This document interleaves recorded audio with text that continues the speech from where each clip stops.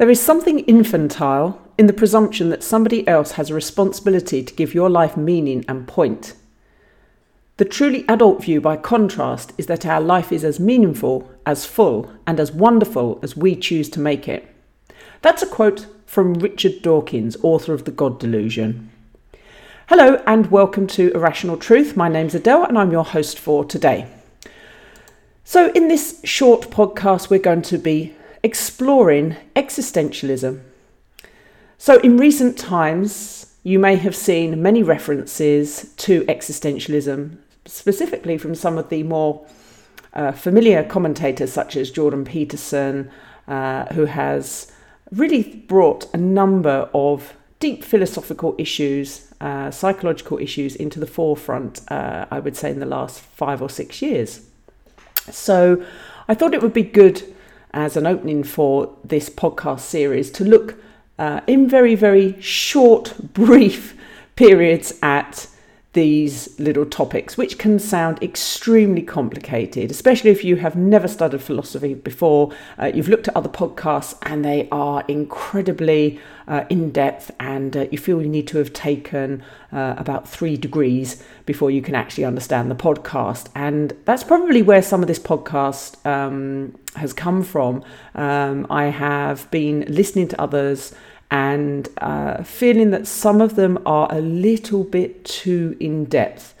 So my intention with these podcasts is to keep it light and brief, to get the key points over on the topic, and then just have a little bit of a thought around the importance of that topic and why it's something that's coming up at the moment in modern day talk. You can see these things on YouTube. There's lots of discussions coming up around these in 2022 time of recording. Anyway, so let me dive straight into the first top 10 things that I think we need to know about existentialism. And I'm just going to read from a short blog post, which is on our website, www.irrationaltruth.com. So you can always head over there and read this in your own time. So, top 10 things. Existentialism is a philosophy investigating the human condition, and with that exploring the problem of human existence. And it has an emphasis on the individual, who starts in an apparently meaningless world and who seeks to create meaning in a world without inherent meaning. There are several 19th and 20th century philosophers which have led the way in this line of philosophical inquiry and are becoming increasingly quoted in the last few years. One or two that spring to mind is Nietzsche and Dostoevsky, Heidegger and Sartre. There's a Danish philosopher called Kierkegaard, and he's regarded possibly as the father of existentialism and this school of thought. And Nietzsche followed him with a large range of literature. And as I say, that's been widely quoted today. And really, between the two of them, we attribute the basic foundations of the 19th century existentialism. And existentialism purports that humans have the free will to determine their own path in life. They also believe that the existence in the individual to each human being, and they believe that we create our own identity to give meaning to our existence. And it was also widely believed that if you failed to find the meaning and purpose in your life, that you would suffer extreme anxiety. And this was actually given the name existential crisis. And again, I find that at the moment that word or words are being used quite a lot, quoted quite a lot in a lot of political commentators of our time. And I think it's important that we understand the meaning of that. Some of the other key ideas in existentialism are around authenticity, individuality, subjectivity, freedom and responsibility, and really understanding how you pursue the meaning of your life. And I think as someone who is approaching their late 40s and who has gone through many different stages in life, finding that you can't just exist by getting up, going to work, getting a paycheck, coming home, and then repeating 7 days a week and churning away on that same wheel. There has to be more, and whether that's having children, whether that's having a career path, whether that's having hobbies, there has to be something that makes you want to get up every day, and something that keeps you focused and away from the abject reality of our own mortality, because that's one thing we can't get away from. So in the meantime, we need to make good with the time that we do have. A couple more points here. Authenticity, as one of the aspects of existentialism, is something that the European philosophers specifically were quite concerned with. And it questions how we are fundamentally responsible for our own values, both individually and in relation to other people. So how we're interacting with other people, how we apply our own value system. Also, where do we get that value system? That's another question maybe for another podcast.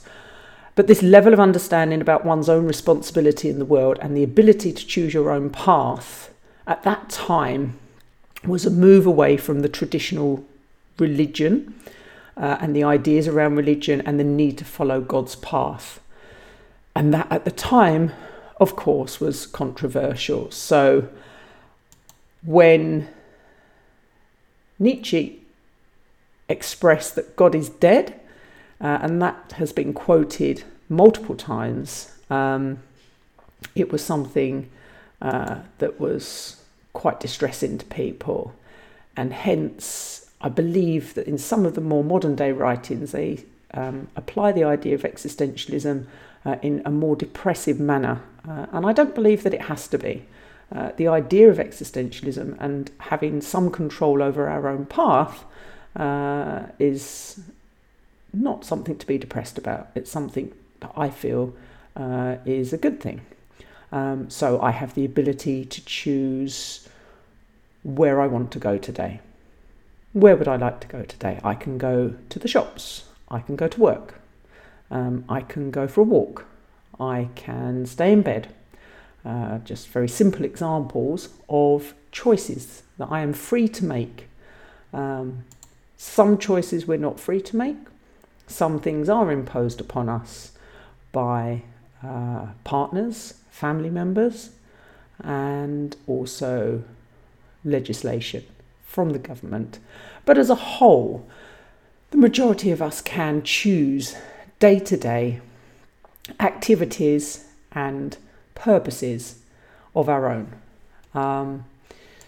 So what really is the relevance of existentialism today? I'm going to read a quote to you from Rebecca Bamford. She's actually published a paper called The Relevance of Existentialism in the Philosopher's Magazine. And again, the link to that is in the blog post on the website. So I'm going to quote her. And she says, considered as a form of active provocation, existential philosophy is a stimulus to our critical understanding of our own and society's values, and to our consciousness of problems of injustice and specific forms of oppression, as well as to our social and physical situation in relation to these problems. Existential philosophy is not simply reactive, because it is not simply a reflection on the past. It is also a stimulus to action in direct response to contemporary problems, and as such, it has an important capacity to shape the future. So, that's a few notes from the ideas around existentialism. So, what does it really mean in today's world? Do we have the ability to choose every single path? I think possibly not. Like I mentioned, there are other external pressures that whilst technically we can choose, we sometimes feel we're not able to choose because external pressures are upon us to do certain things, whether that be from friends, family members, work, and so on. I think when I see a lot of these motivational blogs, motivational podcasts, And there's fantastic advice in there on how to keep yourself motivated and so on. Sometimes it seems all too simple to tell people, you just do this and you do this and you do this and you will have success in life. Because in reality, I think there's a combination of two things. There's how hard you try, and there's opportunities. And sometimes someone can try extremely hard to change their path, but opportunities don't come along at the right time. And also, not everything is available to every single person. So whilst we can have these big dreams about these huge plans that we would like to have, and people say just create your path and choose your route to that final destination, we sometimes forget that a lot of these things are not available to people. I would like to go and live in an extremely warm country and have beautiful weather and not have to worry about working. I'd like to have a steady flow of income and retire. It's not going to happen next month because I don't have the means, I don't have the ability. So I'm working towards certain things. I'm working towards a financial future. I have purpose. I'm working within the blogs that I'm writing. I have work activities. Are they the work activities that I want to do? No. Are they things I have to do at the moment? Yes. So do I have the free will? Difficult one. I have the free will to stop doing those particular work activities, but then I wouldn't have an income stream. So I would then still have to go and do other work activities. And do I still want to do that? Probably not. But unfortunately, societal pressures say that I have to find a source of income and I have to pay the bills. So therefore, that is taken out of my hands. So that's an example for me of how the concept of existentialism does fall down somewhat, because we can't always do the things that we want to do or on those paths that we would choose if there were no external pressures. Finally, just to sort of summarize, and again, these are all noted at the end of the blog post there,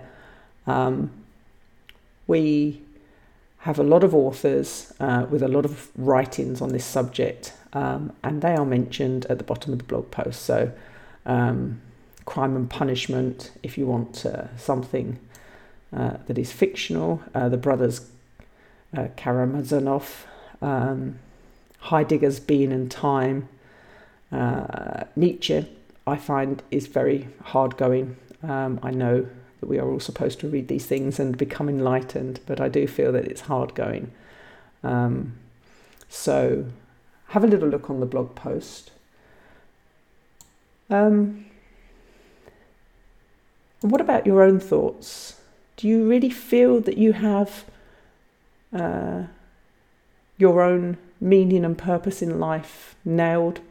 You know, do you get up every morning and you say, I know why I'm here. I know what I'm doing today. Today is what I need to do to get to the next stage. I know what activities to do today, and there's a reason and there's a purpose for that. Or are you just churning around because life has become that churn, especially possibly in the last couple of years since the pandemic and other things like that. We possibly are all doing things which we maybe didn't plan on doing pre-pandemic. I certainly had a very successful business which was crushed and is no longer because of the pandemic. So changing that route and being without income makes a very different prospect in your life, as many of you would probably be able to understand it's happened to you, whether you've lost a job, whether you've been made redundant, whether you've lost a business, whether you've never been able to get that job in the first place, without the funds to then secure a home and to secure your life and pay those bills. That could give you that moment of existential crisis, that absolute fear that life has no meaning and no purpose. And something as simple as losing your income or losing your job could push you into that. So, let's end on a slightly more positive note. What gives you meaning? What gives you purpose? I think we all need to think about that. It could be your partner, it could be a family member, it could be your children, it could be your pets, it could be your garden, it could be something wonderful, it could be your church, it could be community, it could be hobbies, activities, but something that makes you get up and smile every day. And I think hold on to that thought. And thank you very much for listening. This is the first in a very small series of podcasts on key points in political philosophy, human philosophy, and psychology. And we will explore topics very, very briefly. And I look forward to seeing you in the next episode. Bye-bye.